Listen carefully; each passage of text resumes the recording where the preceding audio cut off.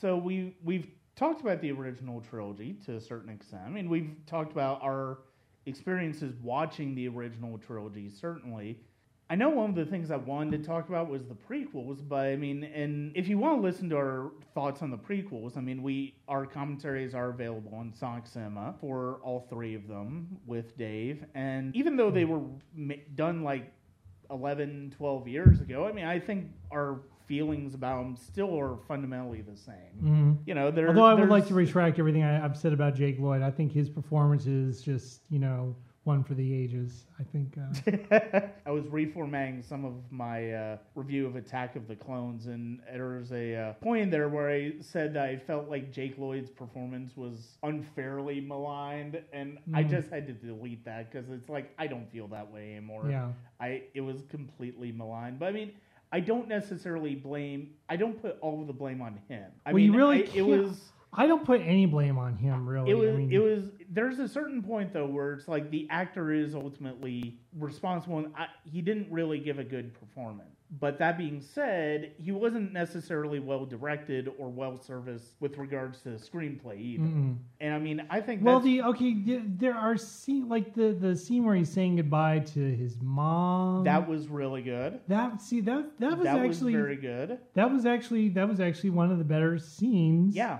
And and Jake Lloyd is actually serviceable in that scene. But I think it's because of the fact that it's one of those scenes that really adds weight to the character. Mm-hmm. The pod race adds no real weight to the character whatsoever. Right. Other than the few seconds or so at the end where he's trying to use the Force. It's like where you sort of get this feeling that he's using the Force. Right. But it's like there's nothing we learn about him in the pod race that makes you think this guy is... There's nothing...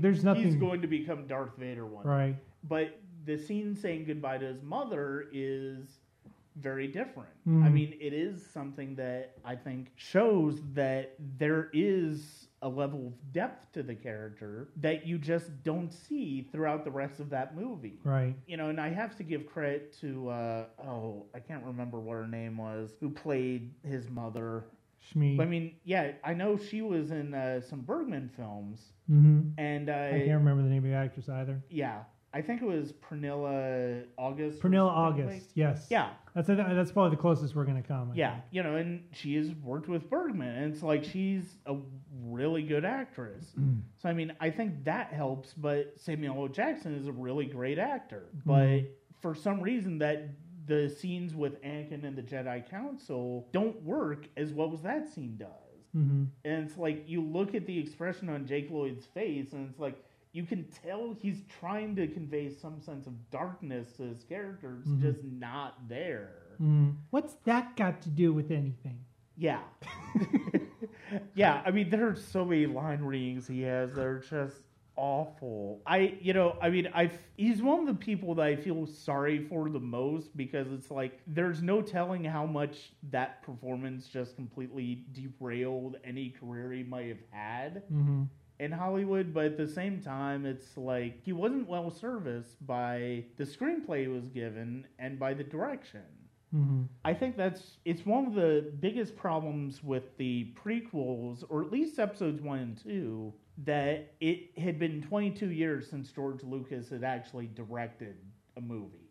Mm-hmm. And especially with episode 1, I think it shows, because you take that much time off between movies, you're gonna get rusty. Yeah, but you can only say that so much before it really starts to, But the thing is, it's like have you seen some of those articles that were posted recently about some of the people that Lucas actually approached originally to direct episode 1? Yeah, I think so. Ron Howard being one of them. Yeah.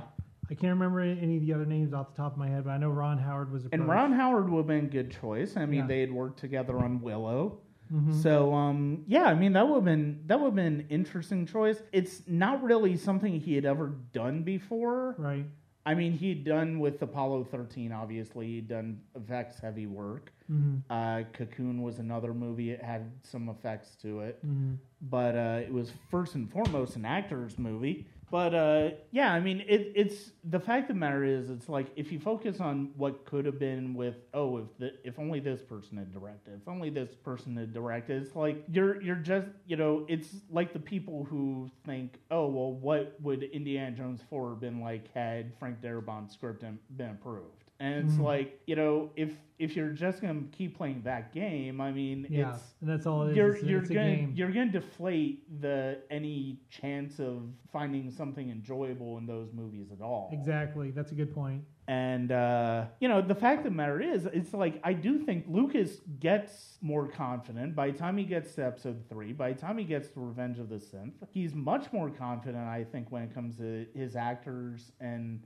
his direction in general. I mean, the pacing in Revenge of the Sith is pretty terrific. I mean, there's not really a dead spot in that movie where it's like, oh, how long is this going to take? I mean, and it gets that way, but also Revenge of the Sith is probably the best. It's arguably the strongest story of the three because we know exactly what's going to happen. Well, that's the thing is, like, I think probably one of the reasons Revenge of the Sith is regarded as the best prequel, which that's the thing that's really stretching it. But I think that's the thing is, like, this is the one that actually has the stuff that we've been waiting to see. Yeah.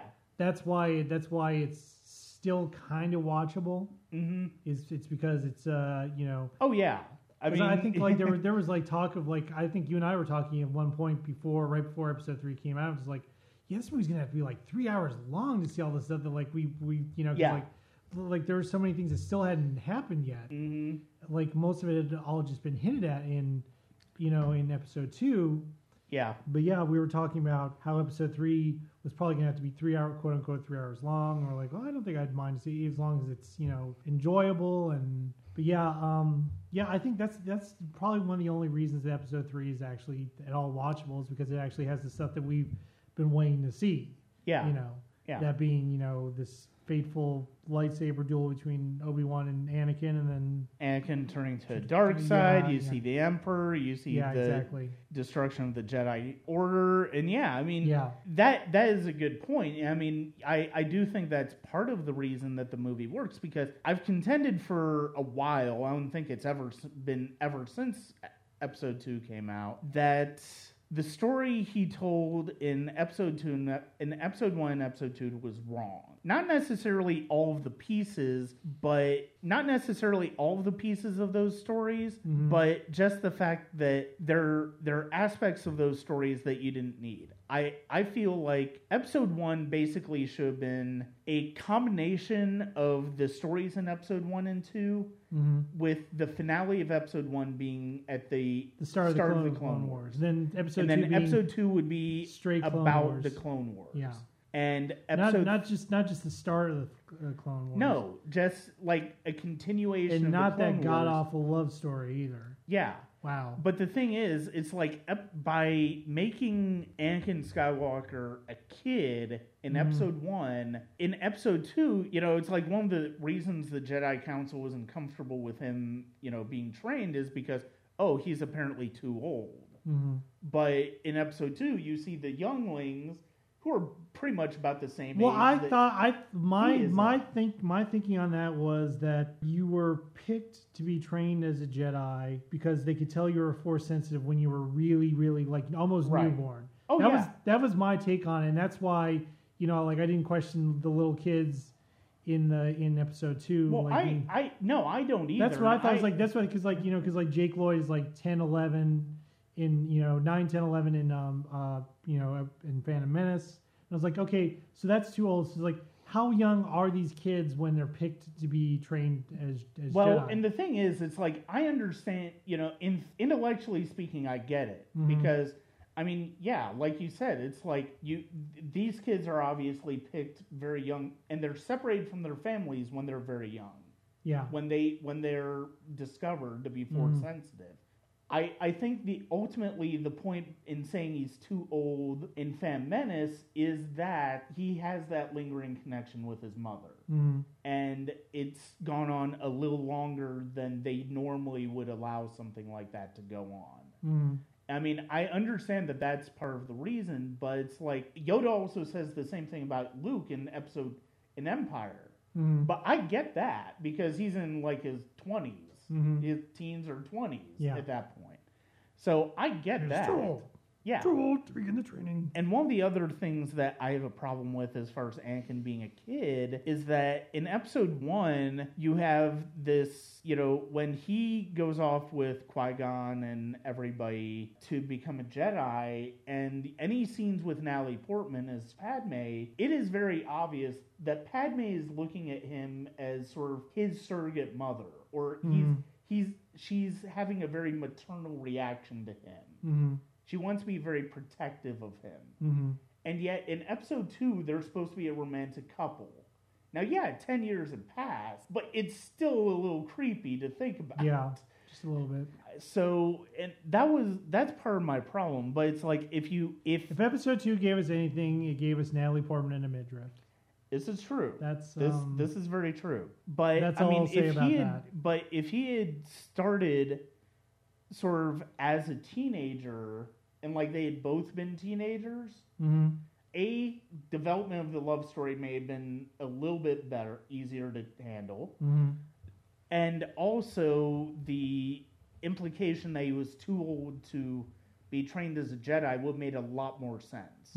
Plus, you wouldn't have had the whole yippee and all of the terrible moments that Jake Lloyd had in Phantom Menace. Yes. But the fact of the matter is, it's like They did give us Watto, though. Watto was a good character. Watto's a great character. There are a lot of really good things about the prequels. It's like, it's few and far between compared to the original trilogy. But it's like, I still contend that I still like the prequels to a certain extent. I mean, I will never love them as much as I love the original trilogy. But I like them because of how different the story is. I mean, being in my 20s when the prequels came out, it's like I was more interested in the political aspects of the story. And it's like the fact that you're basically what this story is you are basically seeing the Old Republic crumble. You're seeing the steps it takes towards becoming the Empire in each of those 3 movies. It's like, and there's another step in each movie. In episode 1, you basically end with Palpatine being the Supreme Chancellor of the Senate. In episode 2, he convinces Jar Jar Binks to give him powers to start the Clone Wars. And, I know there's a theory of him, Jar Jar Binks was a Sith Lord. No. The reason Palpatine was able to get him to give him those emergency powers was because he is weak-minded. And therefore, he used the Force on him. And then episode 3, you basically see the dissolution of the Old Republic that is completed when the Senate is disbanded, supposedly in A New Hope. So, I mean, that's the aspect of the story of the prequels that I actually find most interesting. And I like the arc, the sort of detective arc that Obi-Wan has in Attack of the Clones. I mean, it's not as well handled as it could be. It definitely could be better handled. I mean, Kamino is a cool planet, but then it's like it's a lot of it like wasn't a lot of it just like really obvious, the fact that it's like a lot of this quote unquote mystery that Obi-Wan's trying to solve in episode 2. I think I remember a lot of it being, well, thank you, Captain Obvious, when I was watching this. Like one of them being, the fact that they were at first they were trying to figure out why Kamino was erased from the star charts or whatever, and then and then or the archives or whatever, and then it's then it's somehow it's one of the younglings that figures that out, and I'm like, I'm still not sure. It's still not clear to me in that scene, in the scene with the younglings and Yoda. It's still not clear to me whether or not they were trying to. And that's the thing. Maybe I'm giving Lucas too much credit here, but it's never clear to me whether or not they were trying to get the younglings to figure that out on their own to make it like a lesson, or if they really were relying on what the younglings thought.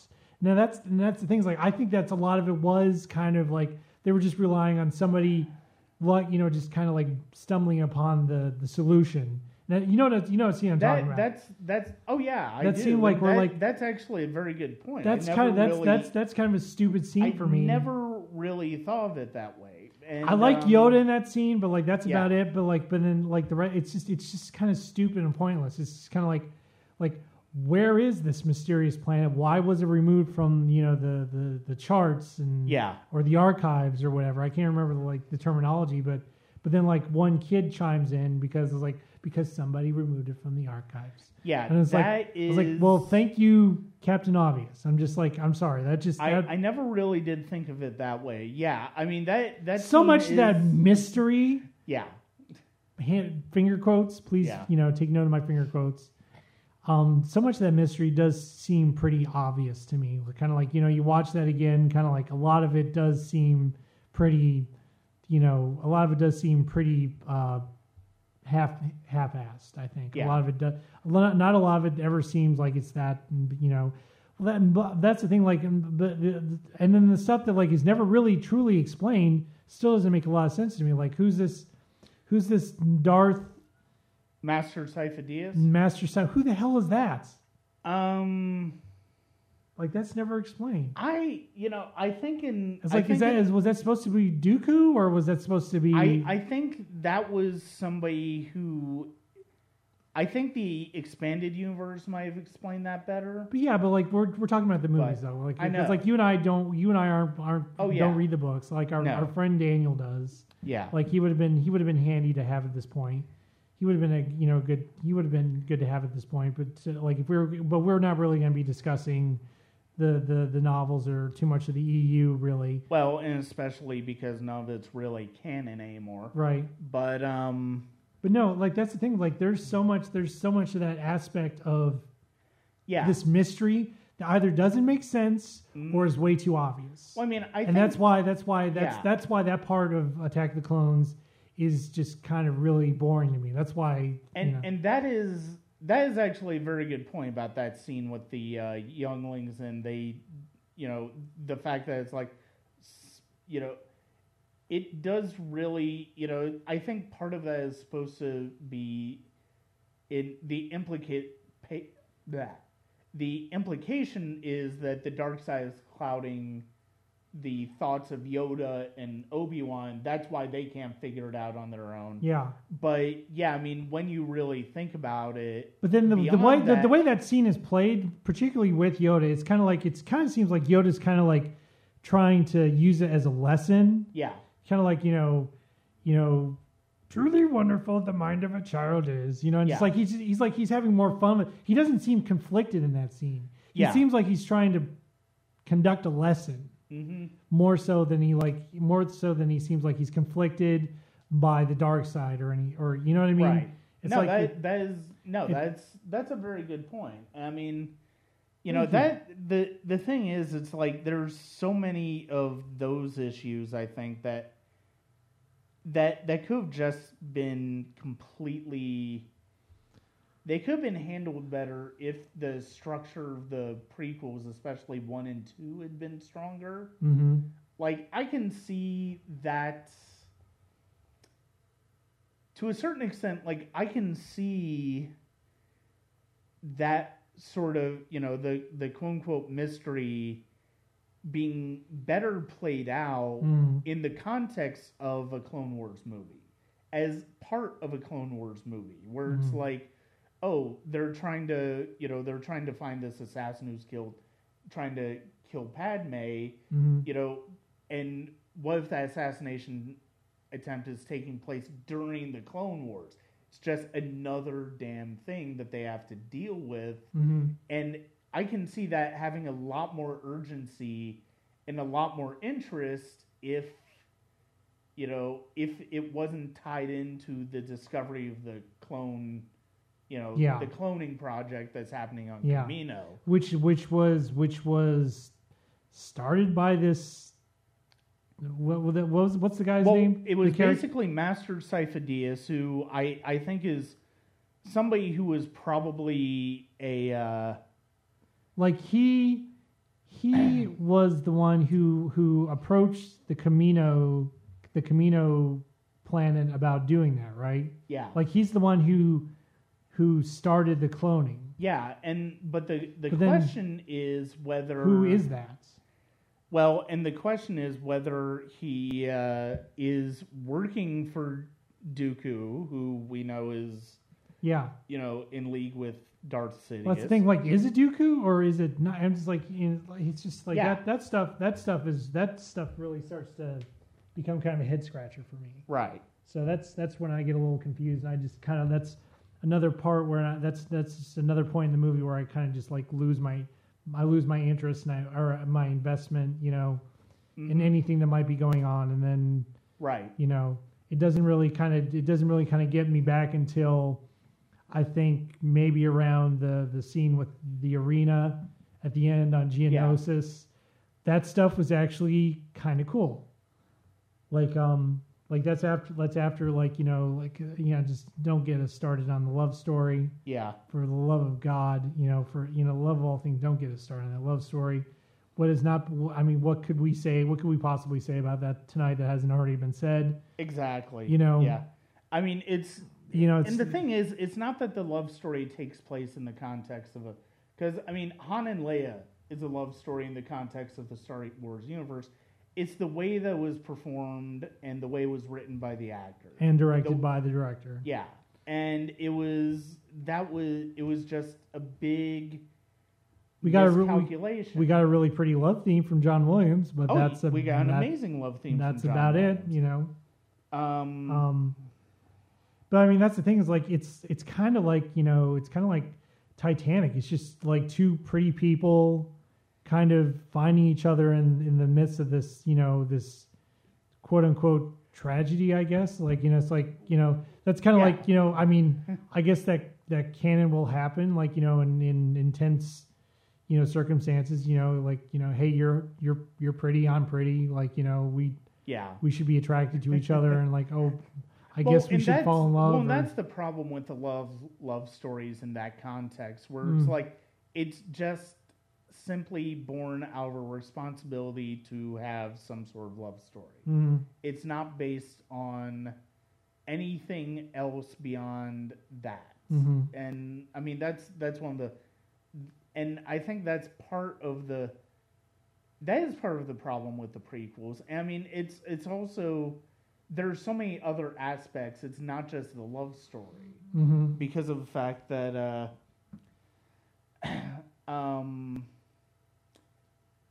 it's not just, it's basically, wait a minute. Snip, snip.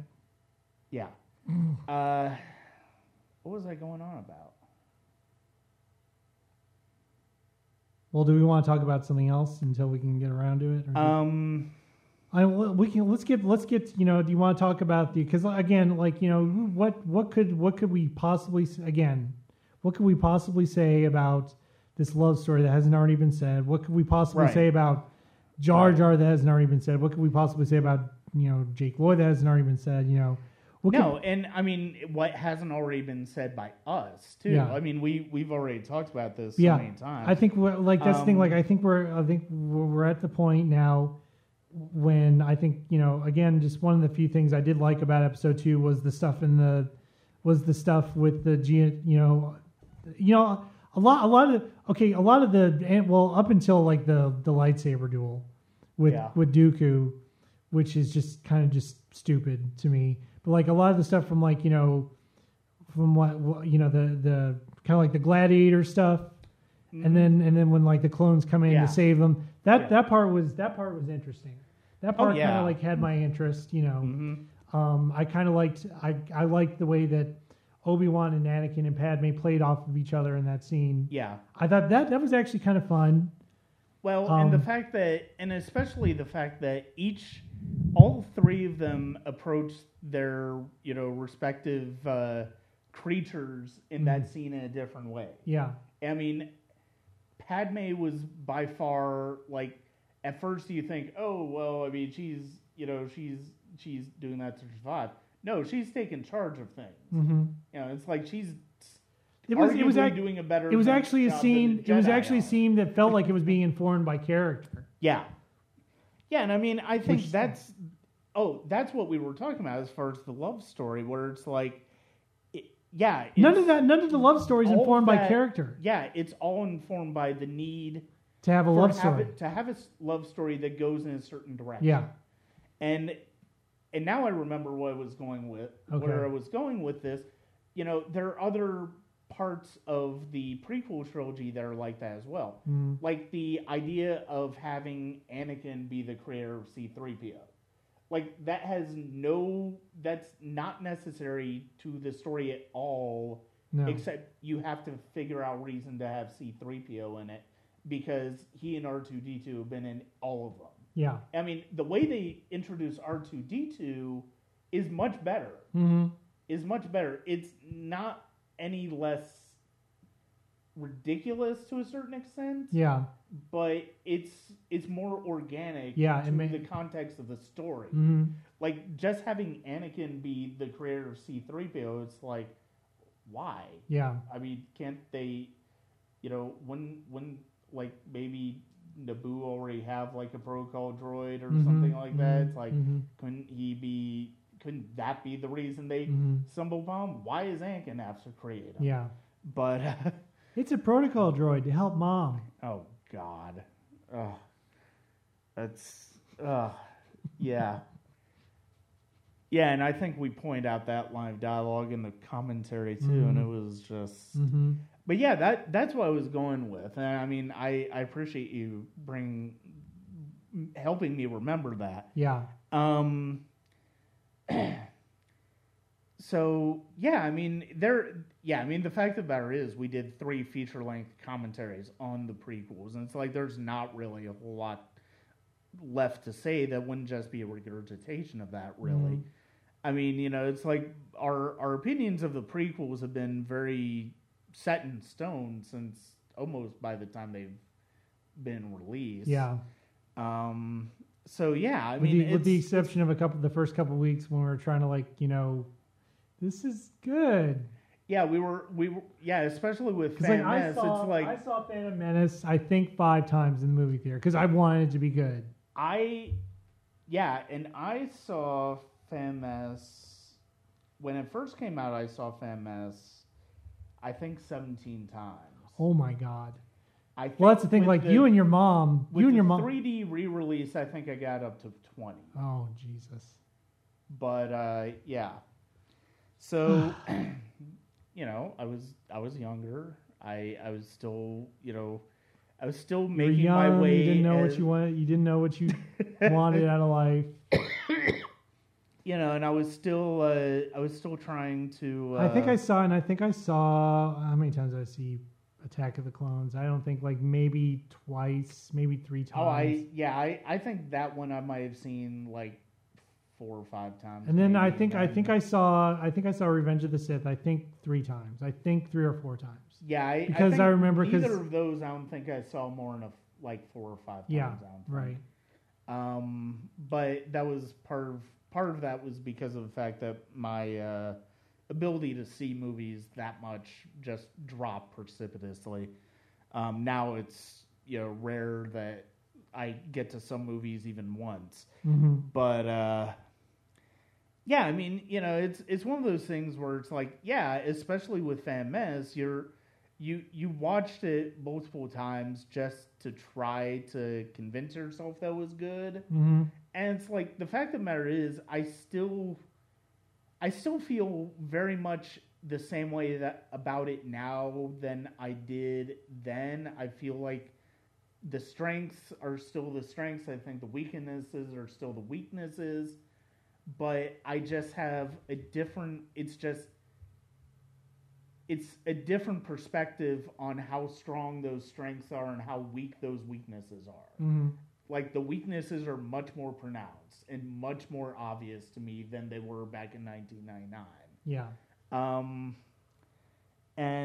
You know, I mean, in 1999, it was the first real original Star Wars movie in 16 years. Mm-hmm. It's like, this is exciting. Exactly. You know, and then the prequel. It was marketed to death, and it was like it was crammed down our throats, and like, you know, in marketing, and you know, and just like it was hyped.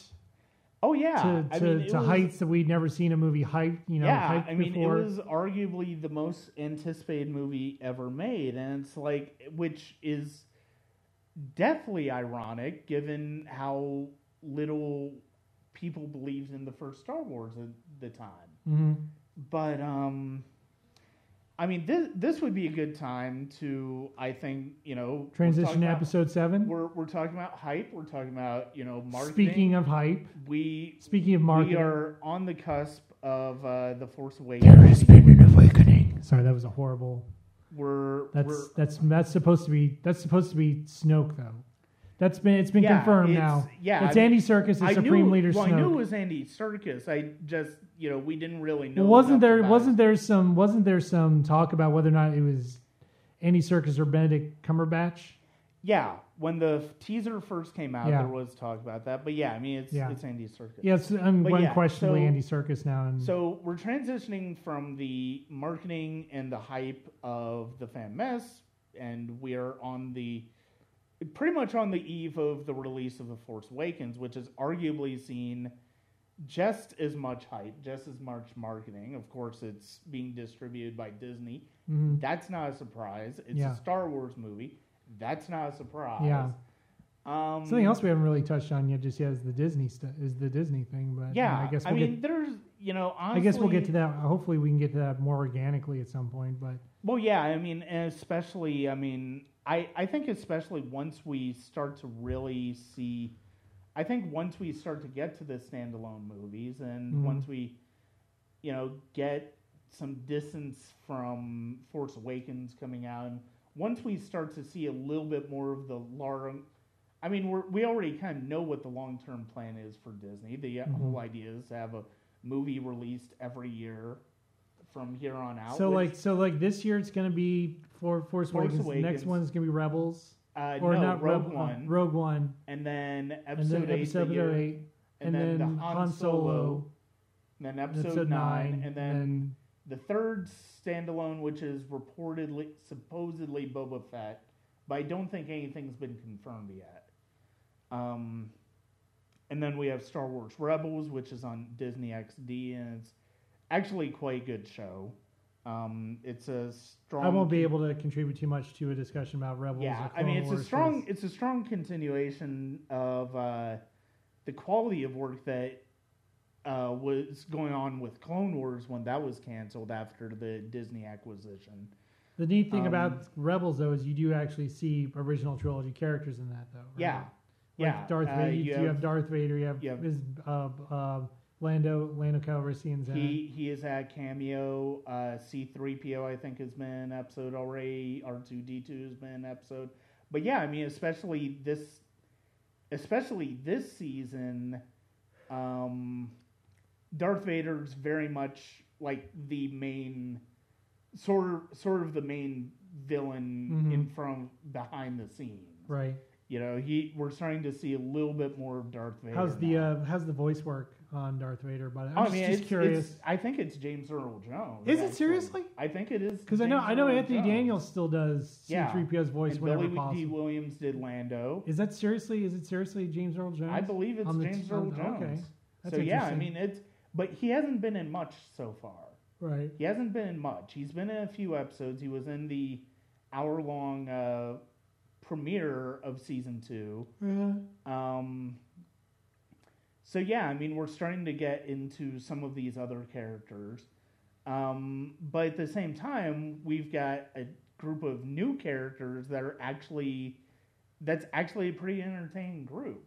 I mean, it's a pretty interesting group. It's funny because of the fact that you know, it's sort of a group that feels somewhat inspired by Firefly in terms of the makeup and the composition of the personalities, but it's very much in the Star Wars vein, and they've done a really good job of. I think they've done a really good job of getting the getting the stories to where making it very much entertaining Star Wars stories, and very much a part of, what we all kind of wanted to see what the universe would be like between episode 3 and episode 4. That's basically what this is. And you see that, the Jedi aren't completely gone, and the Sith isn't Ahsoka in it? Ahsoka is in it. She, it's one of the things where it's like she survives the Clone Wars, which you don't see her in Revenge of the Sith, so that was not necessarily guaranteed. But basically, and we're going to be going into spoilers here. Basically, what happened at the end of episode 5 or season 5 of Clone Wars was she was framed for blowing up the Jedi Temple, and and as a result, she was removed from the Jedi Order. But when she found the real culprit, they offered her a chance to come back, and she didn't. So she basically walks away from the Jedi Order at the end of season 5. That's interesting. Yeah, and the thing is, it's like that character grew so much. I mean, I remember when we watched the Clone Wars movie, and we're like, really? This is the best they could do?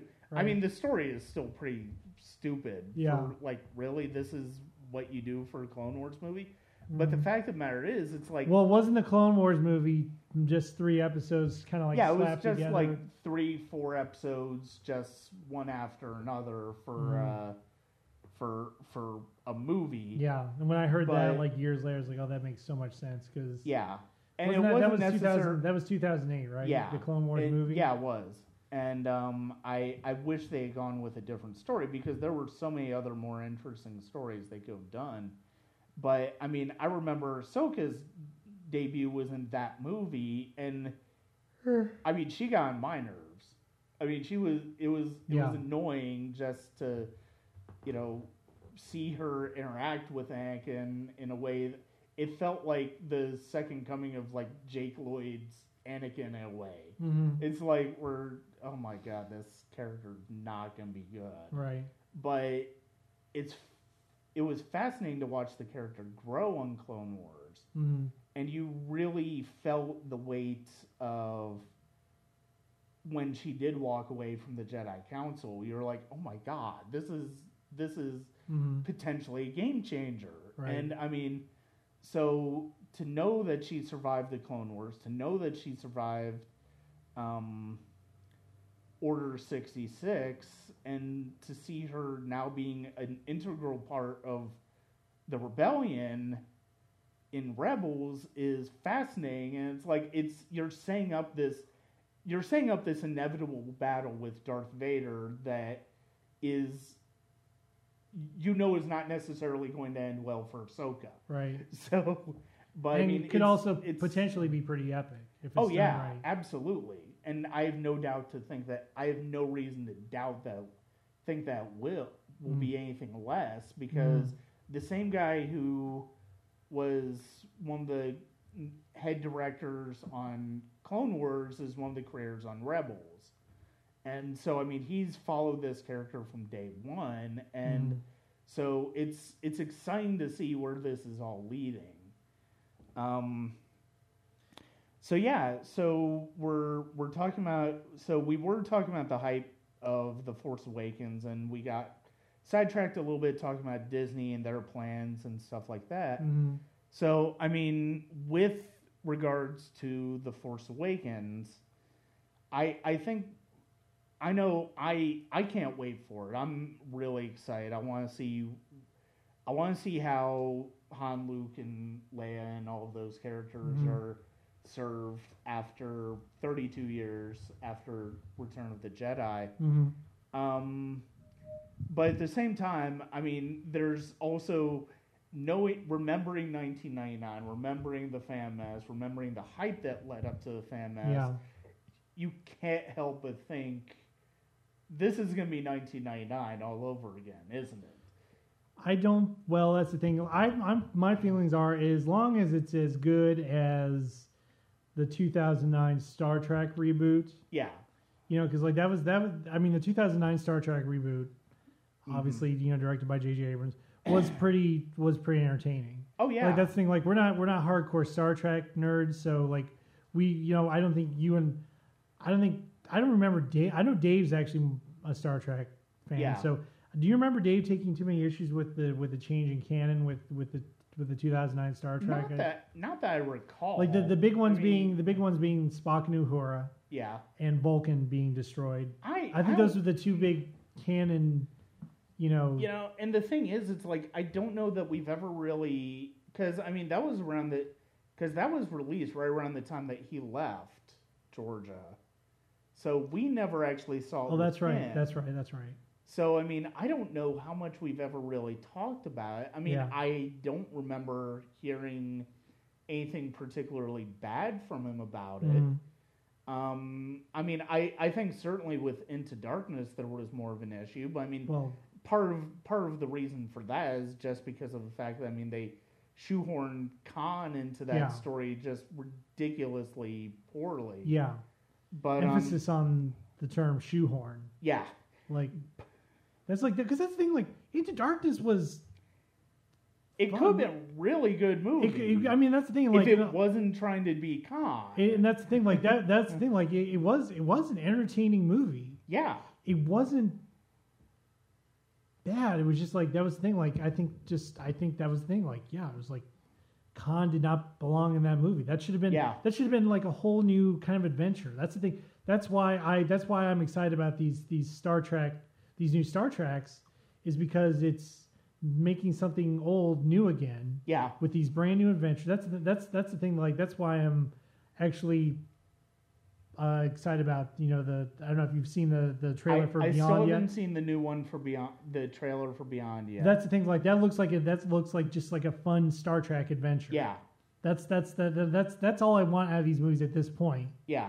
Is like this with this because that's the thing. Like I did think that was actually really smart. I know, and I think J.J. Abrams had a lot to do with that. The fact that why not bring back Kirk, Spock, and McCoy, make them young again, make it fun, make it energetic, make it a big fun action space adventure. Yeah. Bringing and that's why it worked. Well, there are a lot of reasons. There are a lot of reasons why the Star Trek reboot is as entertaining as it is. Yeah.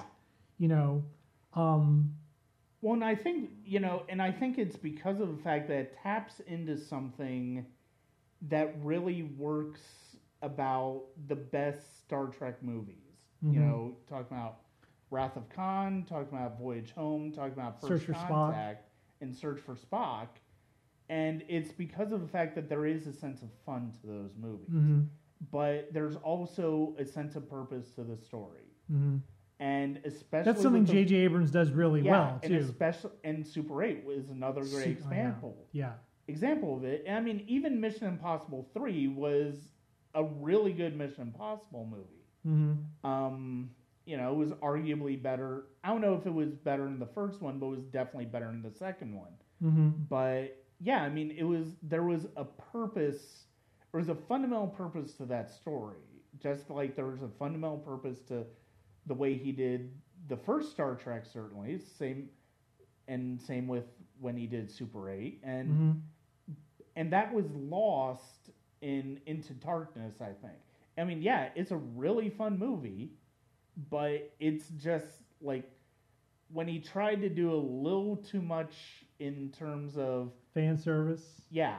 Yeah. I think that's where you lose him on. It's the point where you think Kirk is dead and then Spock is like, Khan! And I'm like, well, and the fact of the matter is it's like it doesn't make it better that you're just reversing what they did in Wrath of Khan. Yeah, exactly.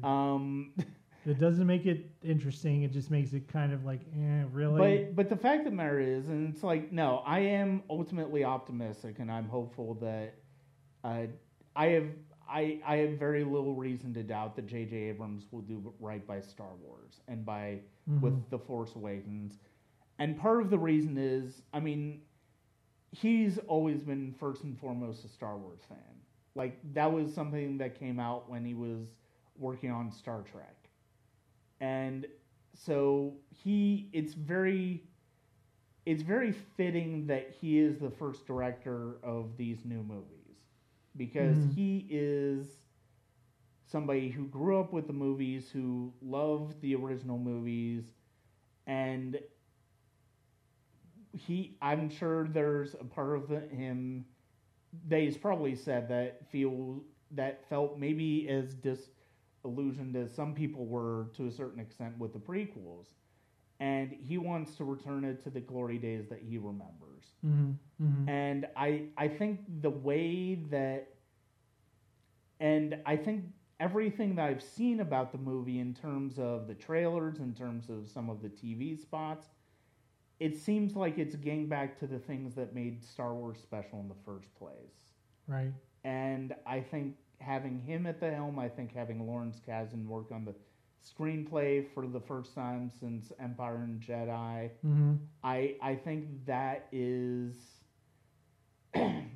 I think those are all good things. I think the fact that he's shooting on film instead of digitally, I think the fact that he's using practical effects in conjunction with digital effects, I think all of the movies he's made... And they're also using some miniatures, I believe. Oh, yeah. Yeah. All of the moves that he has made so far have been very much in the positive. So, I mean, it's going to be exciting to see this week, to see how well he pulls it off. And, yeah, I mean, deep down, I don't think it's going to be the same as 1999. I don't think it's going to be, wanting to see it over and over just to try to convince myself that I liked it. I think it's something where it's like, if I go to this movie over and over again, it's going to be because I enjoy the movie. So, I mean, I think, and it's one of those things where it's like, it is kind of bittersweet to a certain extent that George Lucas is not really involved with this movie. But at the same time, to a certain extent, it's also kind of like a little bit of a relief, I think, for a lot of people. And I think part of that is because I do think part of it is because he did become jaded about Star Wars over the years. And I think he did become somewhat resentful about it over the years. And, there's nothing wrong with that. I mean, it's unfortunate. I think you see it a little bit in the prequels. Yeah. But at the same time, I know he was heavily involved in the Clone Wars series, which really did a lot more of the traditional Star Wars type of storytelling than the prequels did. So it's like the fact that it's a weird almost contradiction in a way. But I think as far as bringing the films back, bringing it back to the big screen, I think it is a good thing that he's not involved with it. Not because I feel any ill will to him, I certainly don't. But just because of the fact that I think it's time for other people to have the opportunity to tell stories in this universe that they want to tell. And I think he's... and I think J.J. Abrams is certainly the perfect person to start out with that. And I mean, it's going to be interesting to see what some of these other directors bring to the table. So, who are the other two directors? The one that did Looper? Rian Johnson, who did Looper, who did The Brothers Bloom. He's doing episode 8. He's doing episode 8, and... who's doing episode 9? Colin... Trevorrow or whatever. Yeah, Trevorrow, who did Jurassic World. And Safety Not Guaranteed, which was a smaller science fiction movie. He's doing episode 9. Gareth Edwards, who did the recent Godzilla movie, is doing Rogue One, which is the first standalone. And those guys that did the Lego movie. Chris Miller and Phil Lord, who did... Phil Lord, who did the Jump Street movies as well as the Lego movie, is doing the Han Solo movie. So I imagine that'll there are going to be some interesting. There are definitely going to be some interesting takes on the Star Wars universe coming out in the next few years. I'm looking forward to it. Right. Because I mean, I've been a fan of all of those filmmakers for one reason or another. Mm. So, yeah, I mean, it's going to be interesting. I mean, obviously, one of the things I'm looking forward to most is the music by John Williams. Mm-hmm. But I'm also interested to see what other composers are going to bring to the table to some of these standalone movies. I hope that you get Giacchino in there at some point. I trust it. It would be nice too. I mean, I would like to because in a lot of ways he is kind of like the modern day John Williams. In a lot of ways, so. I mean, it made all the sense in the world that he ended up scoring Jurassic World when J.J. Abrams tapped John Williams to do Episode 7. And right. I mean, Giacchino just did such a good job of replicating that, traditional John Williams sound on Super 8 as well. Mm-hmm. Yeah, but I mean, I'd be lying if I said I wasn't looking forward to hearing what John Williams has to do, has left to. You heard a little tiny smidge of it. That was like the first time you'd heard a little bit in that the 60 minutes the 60 minutes thing that I posted on Facebook, and I tagged you in it. Which I still haven't watched because I haven't had time. You actually that's the first time you hear any of the new music from that, and it was real. I really got a kick out of that. So. Oh, I'm looking forward to it. Mm-hmm. I mean, I definitely will check it out. I hate to say it, but I am somebody who, if I don't want to say no spoilers because that's I will if I hear if I see something that if I see a link that will show you something, I will probably go to look. Yeah, I hate to admit it, but I know our friend Daniel is very avid about not wanting anything to be spoiled. Although he has tagged us in a couple of things that are made me question that. But I think now that we're in the home stretch, I think it's getting to the point where it's you don't necessarily want spoilers. Right.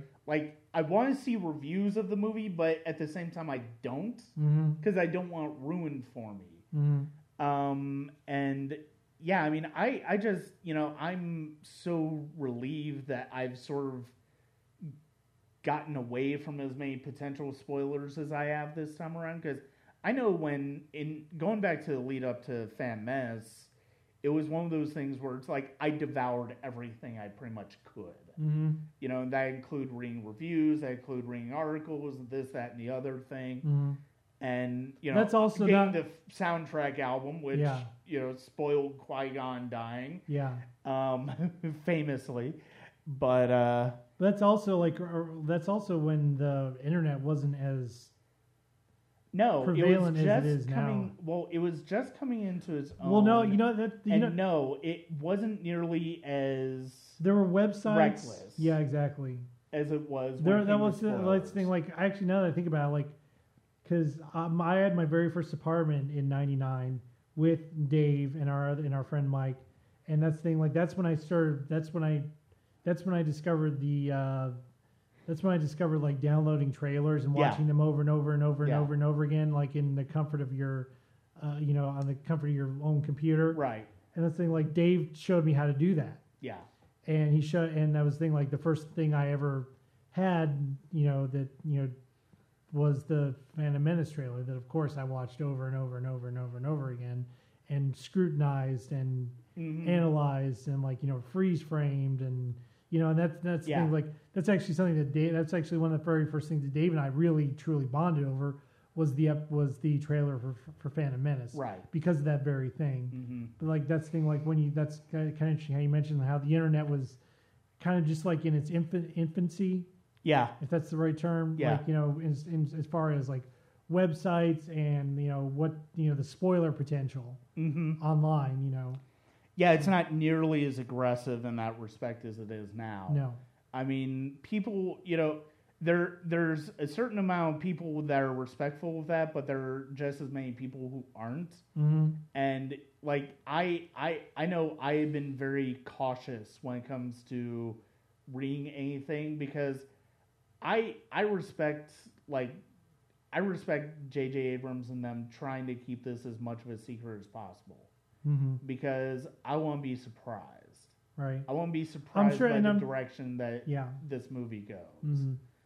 And because I ended up not really getting that out of Fan Mess because I basically knew everything that could happen in Fan Mess. Mm-hmm. I mean, it was still exciting to see it happen to a certain extent, but that doesn't necessarily mean any of it really surprised me. Right. So, but we will see. I guess. And I think that's a pretty good place to end. I think so. It was an interesting discussion. We can always do another one of these. Oh, yeah. I mean, I would definitely like to do one after we both have had a chance to watch Force Awakens mm-hmm. and to talk about that a little more in depth. Right. But for now, I mean, I think that we covered a pretty wide variety of topics to a certain extent. I mean, we've got a lot to work with. So thank you very much for listening. I'll try to edit this down as much as possible mm-hmm. because it's like there is a lot that we went through, but at the same time, it's like there's probably times where we went a little too far, but Maybe. But at the same time, it was just let us know in the comments. It's always fun to talk to you about Star Wars and to go on and mm-hmm. on about it and just. You gotta get David on one of these too. Yeah, and I definitely want to at some point. I mean, after he's acclimated to being a father after a certain point. I mean, I think that will probably be a good. 2-3 years down the road will probably be a good time to get him involved. But anyway, thank you very much. This is the Sonic Cinema podcast. You can find us at www.sonic-cinema.com. Shameless. And, just shameless. And my name, once again, is Brian Scuttle. And I'm Ronnie Haynes. Thank you very much for listening, and we will catch you next time.